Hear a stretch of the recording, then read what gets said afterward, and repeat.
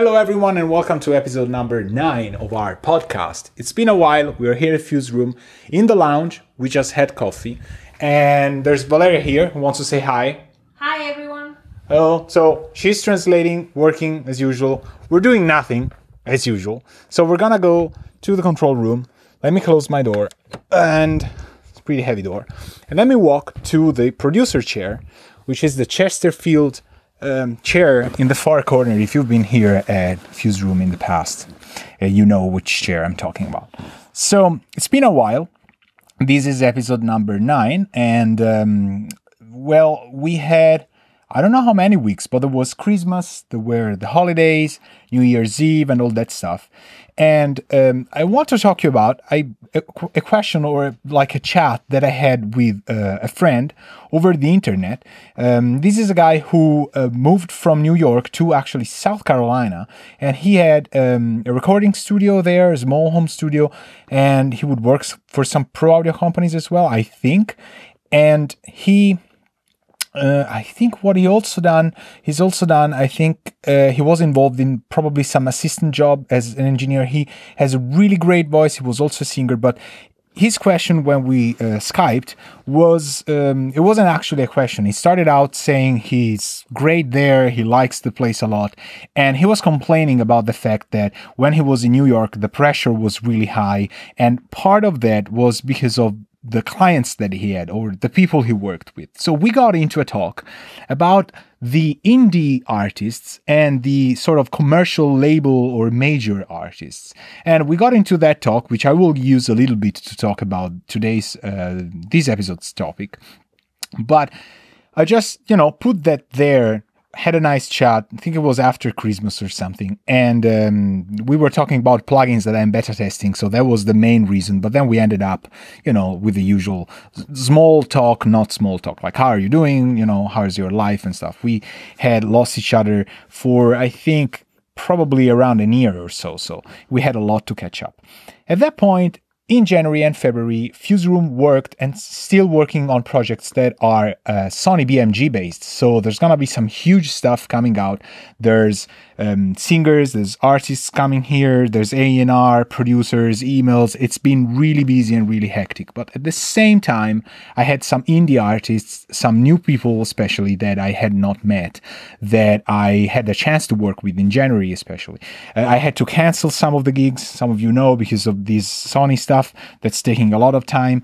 And it just came to me that the greatest start that I could have for this new podcast episode was to talk about this exact thing. What we talked with this friend of mine just came back to me. And I was like, this is going to be a very, very cool topic for, I think, both artists and sound engineers and people that own a recording studio or they have a home studio. It's a topic that I get into oftentimes, not because of me talking about it, but because of friends bringing it up, or colleagues, I would say, which are usually always friends as well. They bring it up and we get back into one of, I would say, my favorites, because it's really expressing how modern times are. So we're going to talk about, I kind of thought about what a cool name could be for this. And I said, what's wrong with indie artists today and why they keep failing, which is obviously, just sarcastic way of putting it. Some people might not like the title.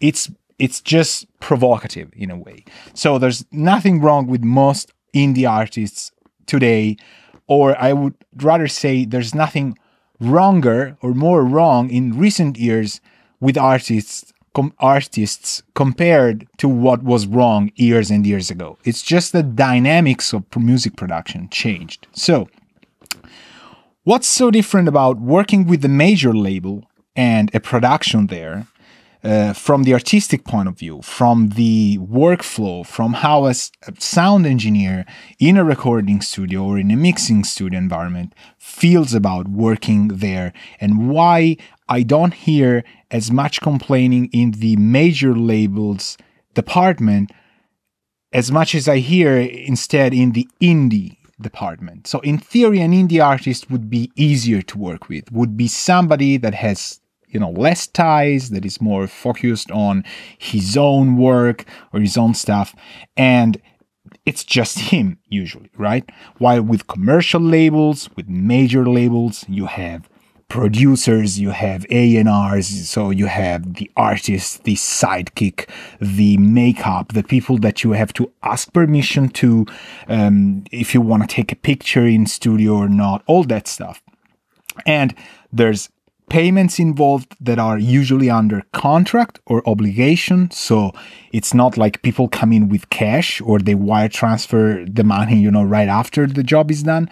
There's a schedule to respect. There's a workflow for billing. There's sometimes months to wait. And for some labels, it gets in the order of 90 days, 60 days, plus 90, plus 45, plus 2 more weeks, plus sorry we forgot. So there's a lot of issues there, right? And there's a lot more people. So why is it that I hear few complaints from the label environment, major labels especially, rather than, all I hear from the indie world? Maybe is it because of a scare factor? So people working with major labels and stuff, they don't want to complain, they don't want to lose their jobs, they like the money they're doing. Might be boring, might be not that super cool, but they like what they do and they still want to do it. The indie people, they do it on spec or for free or for few money, so they just have room to complain. It could be that. But let's suppose it's not because of a scare factor. So what I heard, and this is part of the chat that I had with this friend of mine, was that he has worked with major labels as an assistant in studios in Brooklyn. And I don't know if Manhattan as well, but I will say New York. I don't remember if he's actually born in New York, but he worked there for quite a while.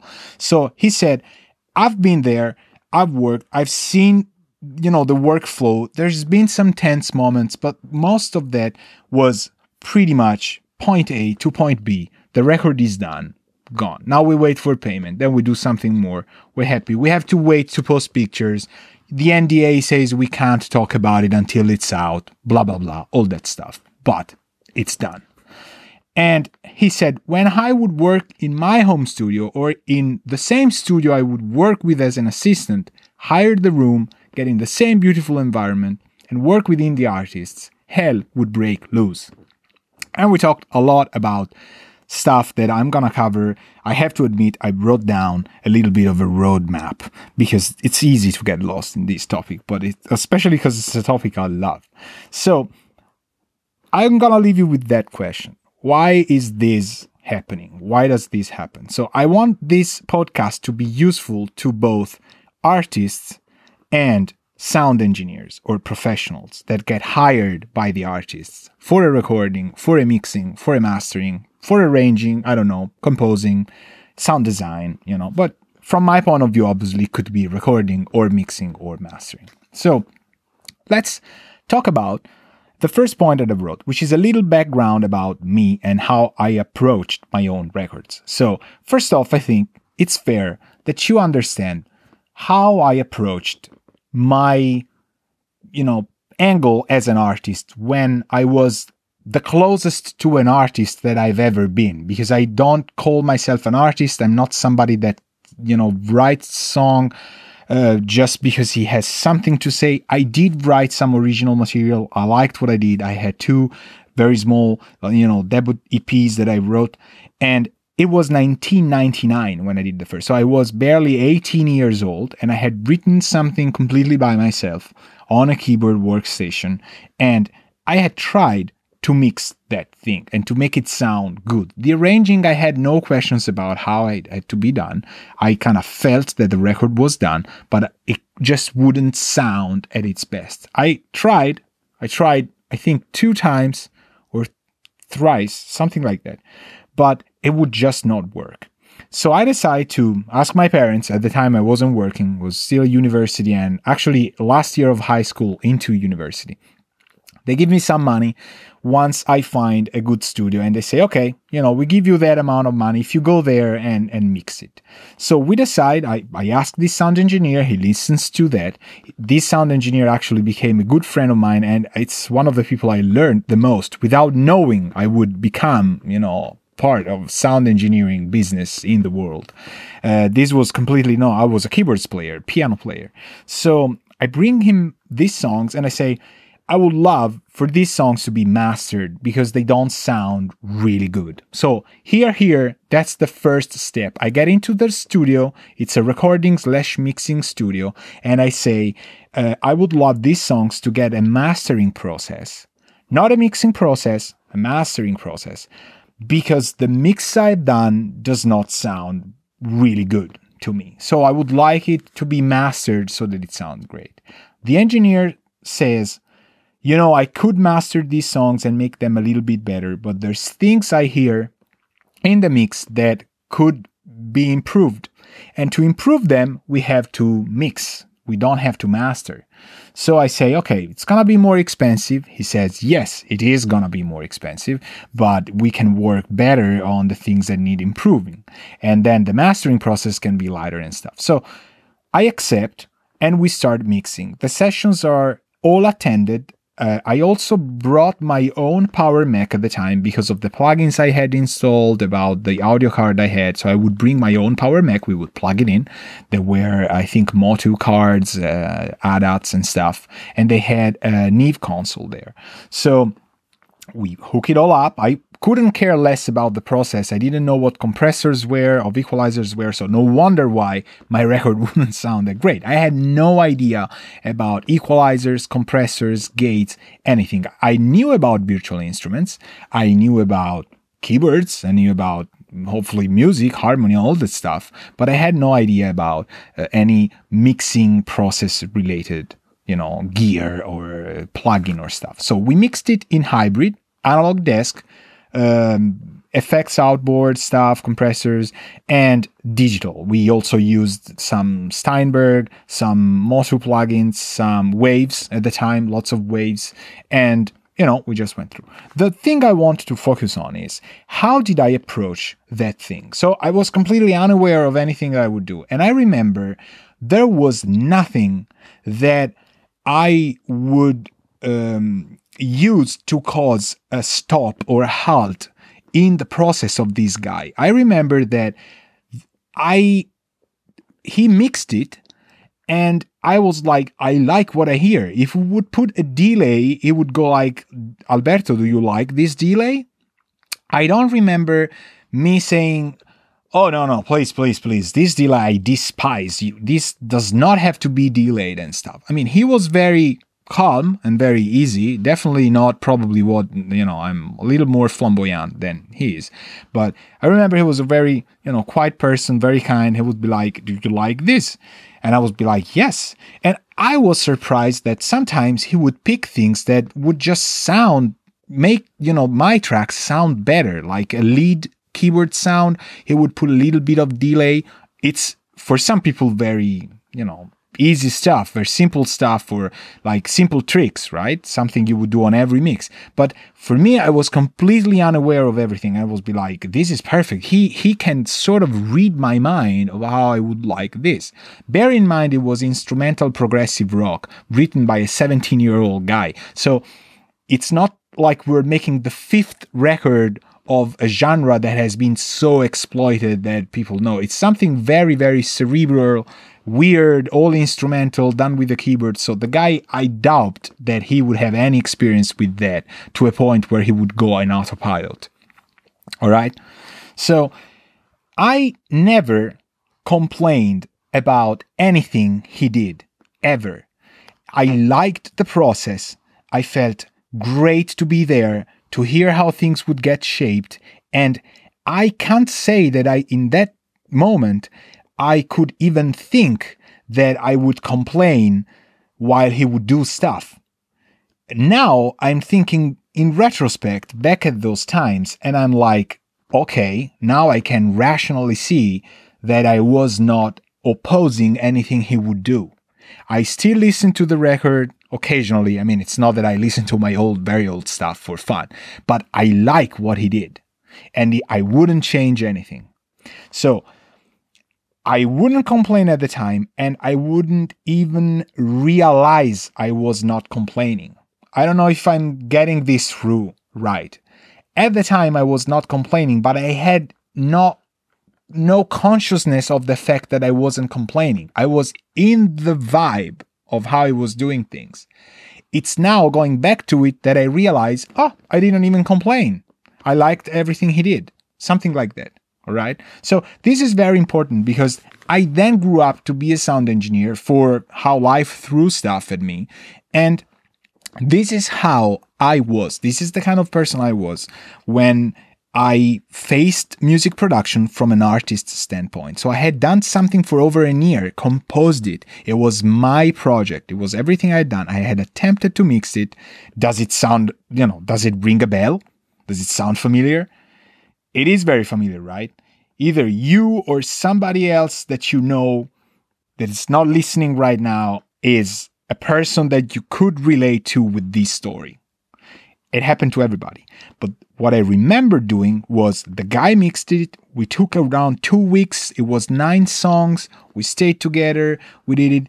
I went home. I didn't go home and listen to it from an inquisitive point of view. I would listen to those songs in my headphones in my home studio, and I would be very happy, and I would go there, and I didn't even think that they would sound different in my home studio compared to the recording studio. I knew they would sound different, right? I had different speakers. Mine was a bedroom. I wasn't a professional. He was a professional. The studio was worth 2 million lire, Italian lire, so I would say around how much is it? €1 million. It's expensive. It's expensive stuff. And it was done in the old way, very nice. It wasn't a super famous studio. It wasn't a super famous sound engineer. It wasn't something or somebody that I was completely under the spell of to annihilate my criticism. Absolutely not. This was, I don't mean it to be offensive, but he was a nobody guy to me. I just liked how he approached, and I just liked how the room looked. Does it sound familiar? This is pretty familiar, right? This is something that you experienced as a studio owner or as an artist going into somebody else's studio. So the record came out. It was really fun to do. I learned a lot. I moved on. I made another record. I made original music for a lot of people as a paid job. I made original music for my own bands. I mean, you know how it started. If you don't know, this is not part of the thing. So 17 minutes, almost 18, to tell you the introduction plus my background, which I think it's super important. Super. Because now you know who I am coming from that perspective, going back into what I'm going to say. I hope this doesn't give me the right to say what I want. I mean, I can say what I want as long as it's not offensive, from an explicit, speech point of view. But otherwise it will get censored. But I can say whatever I want. It's going to be my opinion. But now you know why my opinion is colored that way. And you know how I was when I was, at a younger stage. Coming from that, this guy is now me, and I'm now like twice as old. I was 17, I'm now 37, so, you do the math. It's, pretty much twice as old. So 18 years have passed, almost, and let's see how I see this. Why do people complain more in the indie industry than in the commercial major label kind of stuff? It's true. I see that issue a lot, and there's some points that I would like to talk to try and make both artists and sound engineer better. But it's an ongoing discussion. I would hope for this to spark even more discussion, because the only way we can solve this, there's no way we can solve this. But if we improve on that, maybe some people will feel better and about it, and things will work better out compared to how they go now. So the problem with indie artists, with the same thing that happened to me, is that you are on your own. As an independent artist, you write your own song, probably. Let's start from the very basic. And you produce your own song and you cover more roles than you would in a commercial major label environment. Those environments split and divide all the tasks between multiple people. You might have one guy that books studios plus takes care of the artists having the cigarettes and whiskey they want, but the things usually don't overlap. And there's somebody, fixing the artist's hair. There's another guy recording. There's another guy doing the cuts. There's another guy doing the mixing, another guy doing the mastering. There's a team of people that help the artist arrange if necessary. There's bands, there's contracts, there's a lot of people there. These people are usually trained, especially if they're underpaid. They're very good. Usually when they're overpaid, they might be just somebody who was put in charge there and you don't know. But even if he doesn't know a thing, he's still the guy in command. He says how things have to be done. The other guys who keep working in those environments know it. The workflow is professional. You say you don't want delay on his voice because it doesn't have to sound 70s or whatever. The engineer does not put that. They might have a talk with the artist, but they don't do that. The artist himself is also very fine with that. Why is he fine? Maybe he has the money down. He knows he's gonna get famous. He knows he's gonna have all the drugs he wants. He knows, he's gonna be successful. He knows people are working with him and he trusts them. He knows that he cannot have complete 100% vision of the matter because he's too involved in what he does. Also, he knows he's an artist. So he wakes up in the morning and he has the brightest idea to put in music. This is something nobody in the label knows how to do. Nobody. He wakes up, he has the right idea, takes his guitar, writes it down, smokes a cigarette, all great. He has this kind of voice probably. And the record the spark is there, process initiated. Things are gonna start. Then there's the team that makes sure that professionally things work. But he doesn't know about recording. He doesn't know about mixing. I can't say that. He doesn't care. He doesn't care. Or she doesn't care. She has the timbre. She has the tone of voice. She has the vibe. She has the ideas. That's all that matters. When it starts, it's there. So he puts people there. There's people who believe in her, like the producers. She has no money. Why would he or she have money? They're artists, right? They are ethereal people, but they have the fame. Everybody recognizes her in the crowd. Fine. But they have people who invest money to make a product. That product's gonna sell. People are happy. There's work involved. There's a workflow with money, stability. People can buy a car. Maybe my kids can grow up and go to school. Maybe I have social security. It's awesome. In the indie department, there's nobody. There's no people to talk to, oftentimes. That's very sad. That is very sad. It's sad to have lots of people around you who are toxic, but it's also very sad to be alone. And you have your ideas as an artist, all that stuff, and you get, for a reason or another, forced into creating your own stuff. Then there it happens.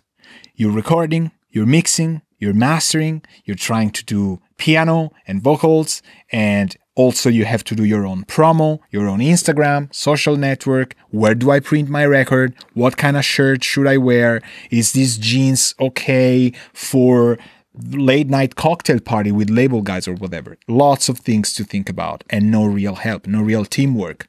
Tunnel vision, which is sort of a military term, that it's when you get concentrated on something, you look at something so intensively that you lose sight of what's peripheral to you. Even if you can technically see it, you don't look at that. So you're so concentrated on looking at one aspect that you lose track of everything that's around you. That's tunnel vision, when your eyesight goes into this sort of tunnel and you can't see around, even if it's there. It's so close, but you can't see it. So the involvement of an artist in a project should be sometimes, because of the artistic and flamboyant and super pyrotechnic aspect of being an artist, which is this uncontainable work of art of nature, this wild horse that does beautiful things, he is or she is the least, inclined person to do work boring related stuff. But since something that comes out as a record is a work of artistry plus ideas on how to make something get out, so boring stuff plus artistic stuff. Well, if you don't have the boring stuff down, it's gonna be bad. It's gonna be really bad. Nothing's gonna come out. So, first point that I want to make, it's technical. The fact that you are indie and self-producing yourself puts yourself under a lot of stress. So, I'm aware of that as a sound engineer when people come in, or as a keyboards player, when people come in and say, this song maybe doesn't work. Could you write a piano part? Could you check the harmony? Do you think the second chorus is too short? Do you think I should erase the fifth verse? All that stuff. So, or as a sound engineer, when they bring a record and they say, we have to mix it because I don't like how it sounds. I've tried, but it doesn't sound very good. So you have a chance. You're reaching out to somebody else. So don't reach out to somebody else if you don't trust him or her. If you go there and you pay money, especially if you come to a studio like mine, there's gonna be money involved. And, I don't want to spit on anybody's money, but the times are not easy for anyone. So, paying a couple thousand to 5,000 euros for a record, it's expensive.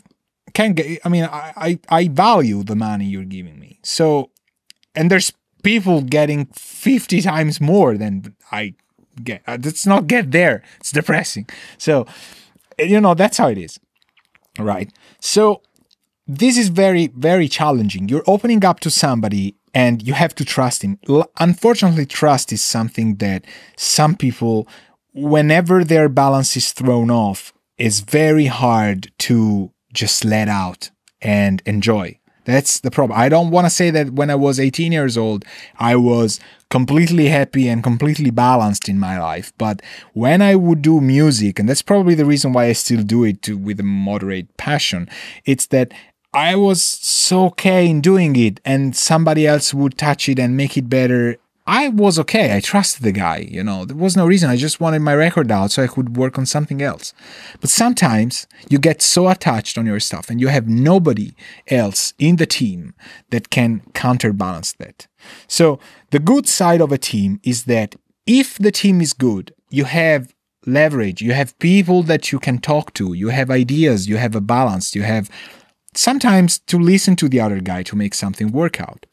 Now, money, which is a very bad thing in relationships sometimes, can be a very, very good thing in good teamwork. Because when the guy puts 50% of the production with you, he can say pretty much a lot of stuff. Can say half of what you say. So if you don't like 2 choruses, but the guy does, maybe you can listen to him a couple times more because he's paying half of your record. Or maybe he's paying, all of your record production. So it can help. It can help. For as bad as money can be, it can help. It just creates sort of a balancing factor. It creates a parameter that you're gonna use to kind of, hear out people. But going on, again, letting go and trusting professionals or somebody else and letting your artist self stop is very hard. This I see in lots of artists or people that want to get there, because there's another type of person that we haven't talked about. It's the person that thinks he's an artist, but he's just a mess. I'm saying some artists are wild horses. I don't mean they're a complete wreck. When these people become complete wreck, usually there's no label involved. Usually production becomes very hard and you don't get records down. So even if you have people that look or sound or, their Wikipedia page says that they're very, very weird and eclectic and eccentric, whatever the term might be, they're never a complete wreck down. If they are after a couple records or productions, nobody wants to work with them because they're too reckless. They're wild, they're unpredictable, all that stuff. And there's stories in Hollywood for weeks and months to tell, right? Even on the internet. Some people are a complete mess from the start, but they definitely like the stage, success, or money, or be accepted by somebody. To cut it short, they get into the songwriting or the stage or the music production as a way to heal themselves, which is perfectly understandable. Some people eat on the air. Some other people can get into music production. It's okay. It's your liberty. The problem is, you can see that there is a weird contrast with some of the individuals. Some artists come, and that may be you I'm talking about, that may be a friend or as a sound engineer you might know these people. They come in and they might be the people that talk about tolerance, that talk about balance and peace and love and being calm and getting in tune with the world.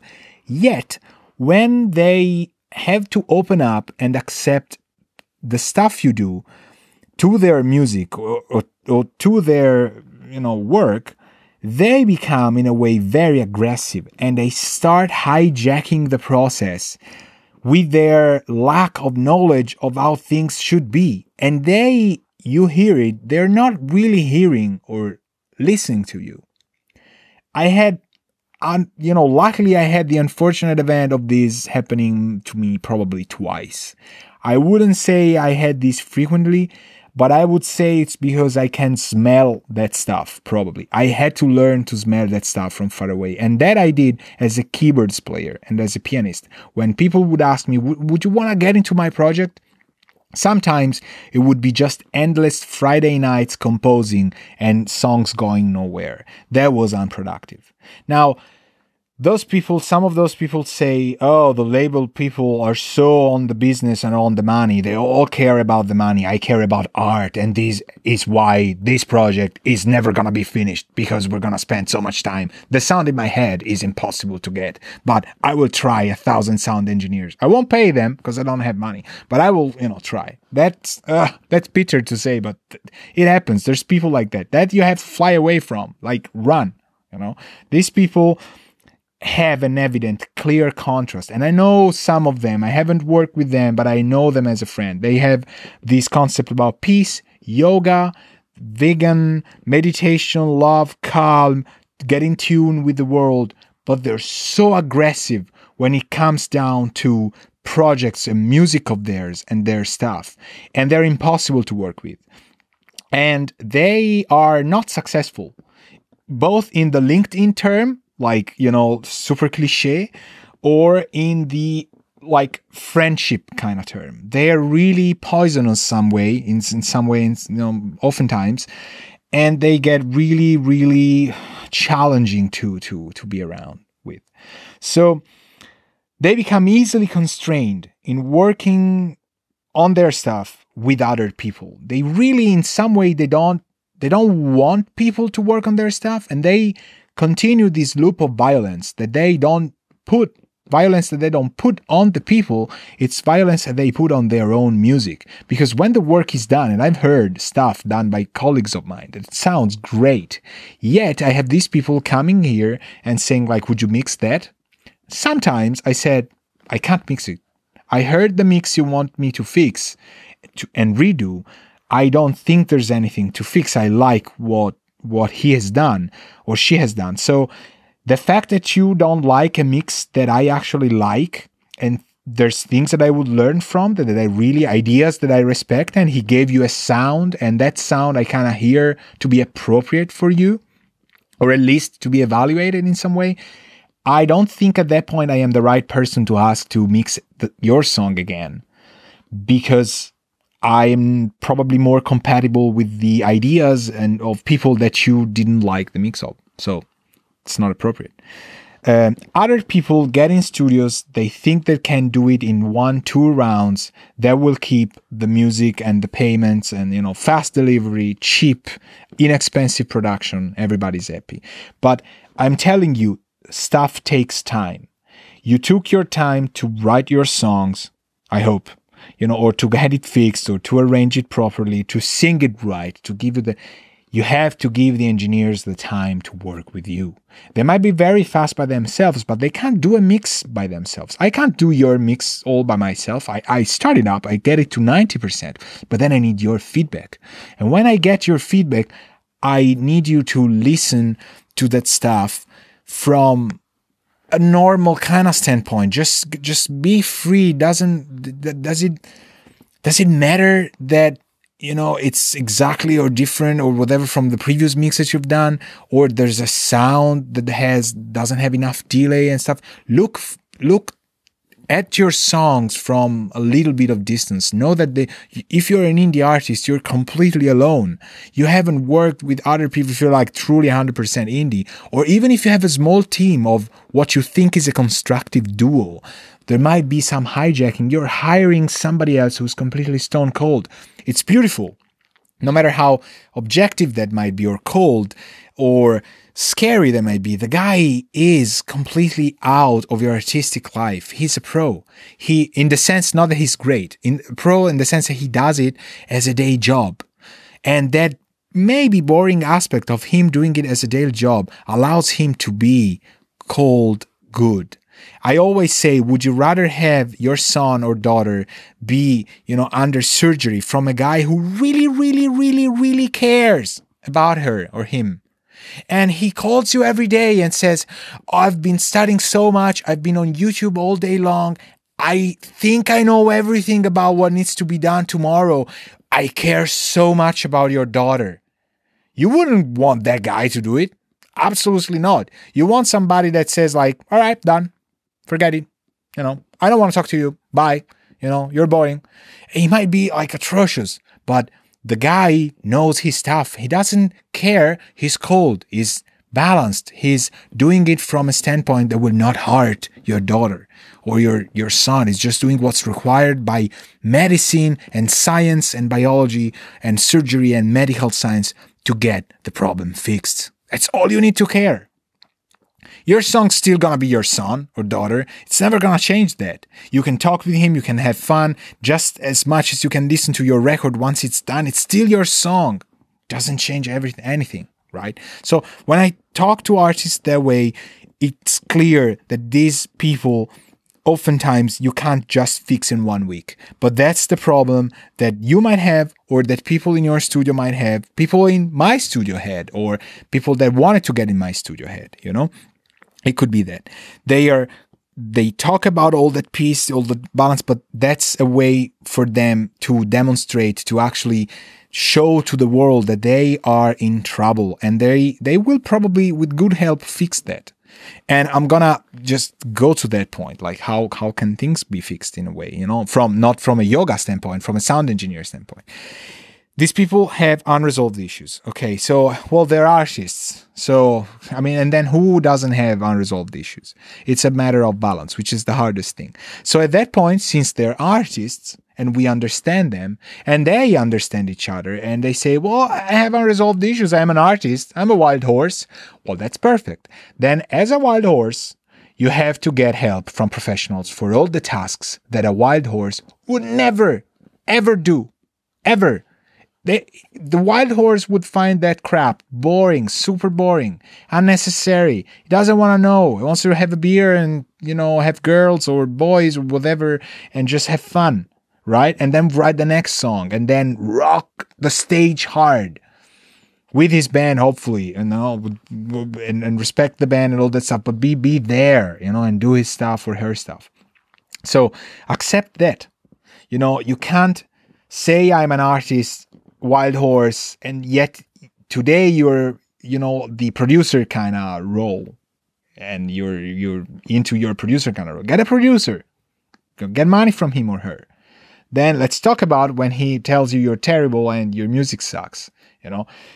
Sometimes that happens, but that's a problem I can't talk about. That's for somebody else. But that might be that you don't get money because people don't like your music, and you're balanced. You eat right. So you have to understand, some people might say that, not necessarily toxic. They might give you a hint, like, I don't like what you do.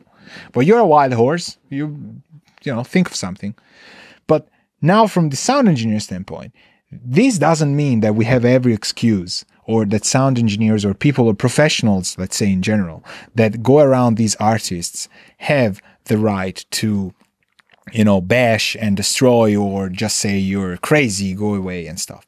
The first thing I would say is, as I said, you can't fix somebody over a day, and sometimes not even over years. It's very hard. When somebody locks himself or herself up in himself or herself, it's going to be very, very hard to get into him or her. So, but one thing I would say is the understanding of these, both from an artist standpoint. I don't mean to say that I'm giving this truth away, but that's my opinion. Just understanding how this cycle works makes it better for an artist and from a producer, professional that works with the artist himself. So this major labels, commercial stuff doesn't have that problem because, as we said, the hive is solid, tight. When it's not tight, it gets fixed. Somebody else gets fired. Somebody else gets hired. Done. And they keep going. They might be boring. They might be dehydrated of art, but they're there.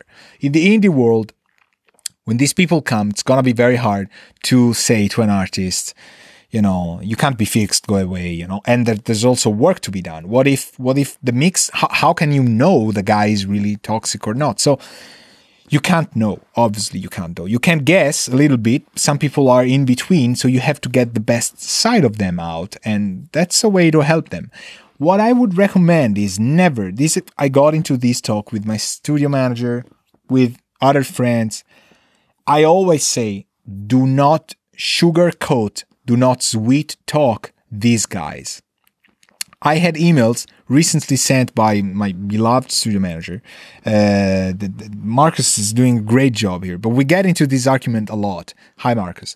And we say he listens to stuff sometimes, right? So he writes like, oh, the record is great. It's gonna sound amazing. You're gonna love it, or it's great. Oh, I didn't know this was your first record. Wow, I've heard debut records and they weren't that good. I'm sure, blah blah blah. I always say, please do not do that ever. I don't want you to. I understand it's a marketing standpoint. You think you're making it so that like the people would be more inclined to do the work at the studio and stuff. But please, I don't want you to do that. Since you work for me, you have to, abide by the rule. Don't do that. But I'm going to explain to you why. Don't do that because you're putting false illusion. You're helping the delusion of the artist. Those people do not need from us this is so awesome attitude right away. Also because, and this gets into the projects that, I work sometimes, there are inherent faults to the production they have done. For example, the vocals don't sound right. The vocals sound wrong. They've been recorded too cheaply. They have been recorded with the wrong microphone technique. The guy doesn't have a microphone technique, but you can't tell him he sucks. Nobody told him so far, but we are going to tell him that his microphone or whatever he used, we're going to talk about that, but we're going to start from this point that the vocal tracks suck. I would advise for you to redo them. Now, we might say they're really, really, really not good, or they're average, or everybody else is better than your tracks. There's different ways to put it. That I understand. It's called diplomacy. But don't start to sugarcoat stuff. And if you think you're average and you're not sugarcoating, just drop it down 10 steps. Because the ego of an artist must not be fed, by all means. Wild horses don't have issues with their getting overhyped with themselves. They really love what they do. Even if they come to a studio and they say, I realize this sucks. It's a defensive mechanism. They really enjoy listening to their own idea of the product being made. That's my experience. So you might have a different opinion. That's my experience. They love to feel the potential of the record of something that features them as the star. Even if it's completely self-produced, if it sucks, if it's done on a music cassette, if the ideas are boring, they like to think the delusion has already kicked in. And that's not our fault. That's Hollywood, that's show business, that's social networks, that's all that stuff. So when you have a person like that in front of you, you can't feed that wild horse that way. You're going to create a bomb. And it's going to be very painful for that person when he or she suffers from the byproduct of that overconfidence. So just get them the facts. The drums are great, the bass are great, but look, for example, there's way too many tracks. Way too many tracks. You're using track numbers to fix the problem that you don't know how to arrange. Or you're using too many tracks because you don't know how to mix. Or you use too many effects on your vocals because you don't like how your vocals sound, or you realize you're not in tune. So let's talk about that. Let's talk about the choice of sounds. Let's talk about the fact that you need to give people and listeners a sound.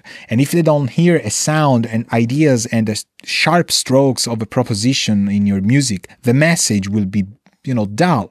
And you don't want songs to be dull. You want songs to reach the audience and, in those 4 minutes, get the message, right? So how do you do that? It's very hard. You do that if you know how to shape the mix, for example, into something else, or you know that if you re-record the vocals.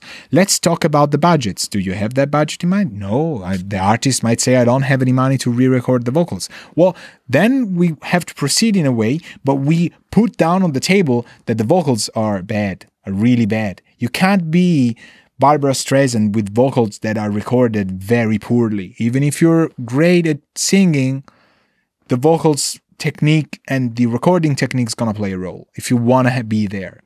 And surprise, surprise, most of these people who are saying that they suck and blah, blah, blah, they really think they can get on stage. I mean, you've seen most of the realities shows and talent shows, right? Reality shows and talent shows, they might be fake or whatever, but those people are out there, right? They jump on stage, they think they really can do a lot of stuff. From an artist, like they had that call, they wake up and the light was shining on their bed, they had this mission. Now, so give them the facts. You're the professional, you're not the artist. You don't need ideas or that stuff. You can get into a little bit of a artistic shaping, but you don't need to. The guy already has the songs down. So just talk facts. And that's why I don't want to sugarcoat people. So start talking about facts, get the budgets there, and start defining a zero VU, like a sort of like a threshold where if we do this with this money, it's going to sound good. It's going to sound good. It's going to have its own shape. There's going to be some compromises. For example, the vocal's going to have that effect because that effect is going to cover the terrible phase issues that you have around 500 hertz because you recorded that in your bathroom and there's lots of reflections from a microphone, glass, whatever that you can't hear because you have in-ear headphones and that stuff and blah, blah, blah, and all that stuff. So we use that to compromise because you don't want to re-record the vocals and that's going to give it a good sound. It's a good compromise. It's a nice approach. It blends with the music, but it might not be exactly what you were thinking when you secretly fell in love with the idea that you could become Barbra Streisand tomorrow or in a year or so or whatever. That's not going to happen because of that sound. It's not going to happen for a lot of aspects, but it's an issue you have to resolve step by step. And there's no trigger that makes you instant Barbra Streisand or whatever, Celine Dion or whoever you want to be, Michael Jackson, Madonna, whoever, right? So talk with the artists, and you artists, please listen. If you're paying X amount of money to a studio, please, that's what this friend of mine who now lives in South Carolina told me. Like, he got fed up of people telling him that they had gone to another studio from a friend of theirs or to a guy that has a small hi-fi, but who's really good. And he bothered his friend or her friend to listen to stuff in that car, in that home, in that studio, in that hi-fi system, so that he could understand how things sound, so that he could come to the studio and have notes. There's nothing wrong with listening to your stuff at home when, sound engineers send you things. That's how it's supposed to be. You have to get a feel for that. But you can't call every friend of yours with every hi-fi. Doesn't that sound a little bit too obsessive to you? Don't you think that the people getting that call have lives or ideas or things, and you're calling them to be able to listen to music you've mixed with the studio you paid to get an idea about things? It's a little bit too much. Just relax. You listen to your stuff with your typical system And it's going to sound different. Obviously, it's going to sound different. Everything sounds different. We have different pairs of speakers here. Whenever I switch, that sounds different, right? But does it sound different? It sounds different, but is it different? It's that song. Can you hear the bass? Yeah, you can hear the bass. Can you hear that's too much stuff going around? Can you hear the harmonies wrong? Yes, you can hear it on 3 different pair of speakers pretty clearly. And can you hear it on headphones? Yeah. Can you hear that there's like 12 elements that you want the listener to listen to, but that's not going to be possible because people like to concentrate on one element and then feel a sort of hierarchy or, sort of like a step-by-step kind of role. There's a main character, there's a side character, there's a best female character, there's a sidekick. There's a reason why movies don't have 300,000 main characters. Doesn't make a sense. There's starring that guy, right? Or those 2-3 people. But after that, it's going to be really hard. Even in a TV series, you can name people after a while. It's not going to throwing you one guy after the other at every, TV series, unless it's a very weird TV series. But they're not certainly talking all of them 12 at the same time all the time. The camera is going to concentrate on one guy. He's going to talk. One girl, she's going to talk and all that, right? Isn't that like how it happens? Don't you realize, for example, that music doesn't have that? That's talking from a recent perspective of a project I've worked with. Why did that happen? Because you did it yourself and you don't know that stuff. It's perfectly okay. Like I don't know how to wake up in the morning and, figure out what songs to write. So 51 minutes. You can tell this topic, I love. But this friend of mine said, I got fed up. I have a career. I worked with people that, are recognized. I know this stuff. And I hated it when people started doubting or putting not being sure about the guy who they had hired, which was this friend of mine. And it was like, it's too much BS. I hate it. People don't have enough trust. And the way music production is done today, the means are in everybody's laptop, in everybody's computer, and it certainly feeds the troll. It certainly creates the idea of, I can do that because it's going to be that. And then it creates the frustration because that's not the process through which you do an amazing record. It's one of the processes, but it needs a lot of things that no computer can replace, no plugin can replace. It's teamwork, it's professionalism, it's being able to get to the studio on time, no matter how public transportation can be wild that day, on time, and respecting other people's work. And as a sound engineer, don't just think that you're saying everything is awesome and people will come to your studio. I'm telling you, it's not going to happen. Which is the regret that this friend of mine now has. Like he said, if I had told people in their face, bye-bye, I'm not going to work on your stuff because I think it sucks or I really don't like it. It's done bad to a point where nothing can save it. Now I would probably be still maybe in South Carolina, but having, more clientele, still working with that. And now he said, I'm completely fed up. I want to do something different. And I realized I screwed up, Alberto, because that's the approach I had. And that's how we got into this talk. And it's a little bit sad because, not sad. He's doing perfectly fine. He's enjoying his life probably more than I am or at the same level. He's really non-stressed. Awesome for him. I love him. But it's a shame that he had to go through that and that people probably weren't helped by his professionalism because of that. So it's really, really, really tough as a topic. But don't be an island and know that when you are meeting somebody and there's teamwork and there's somebody that asks for your service or you go and ask somebody else service, all you have to do is what you always do, which I hope you do when you listen to music. You listen. It's very easy. Some people, unfortunately, are unable to do so, even if they say, I listen to music all day. But what you do is just listen. And this comes from a person who has talked for 54 minutes straight. Yet, he's suggesting you to listen. Because that's probably the best lesson he learned when he was really young. And that's for another story. So now with this soothing tone of voice, I hope that everybody has a good time. And see you in the next episode. Keep it fun. Explore. Keep it fun. Bye. Ciao, guys.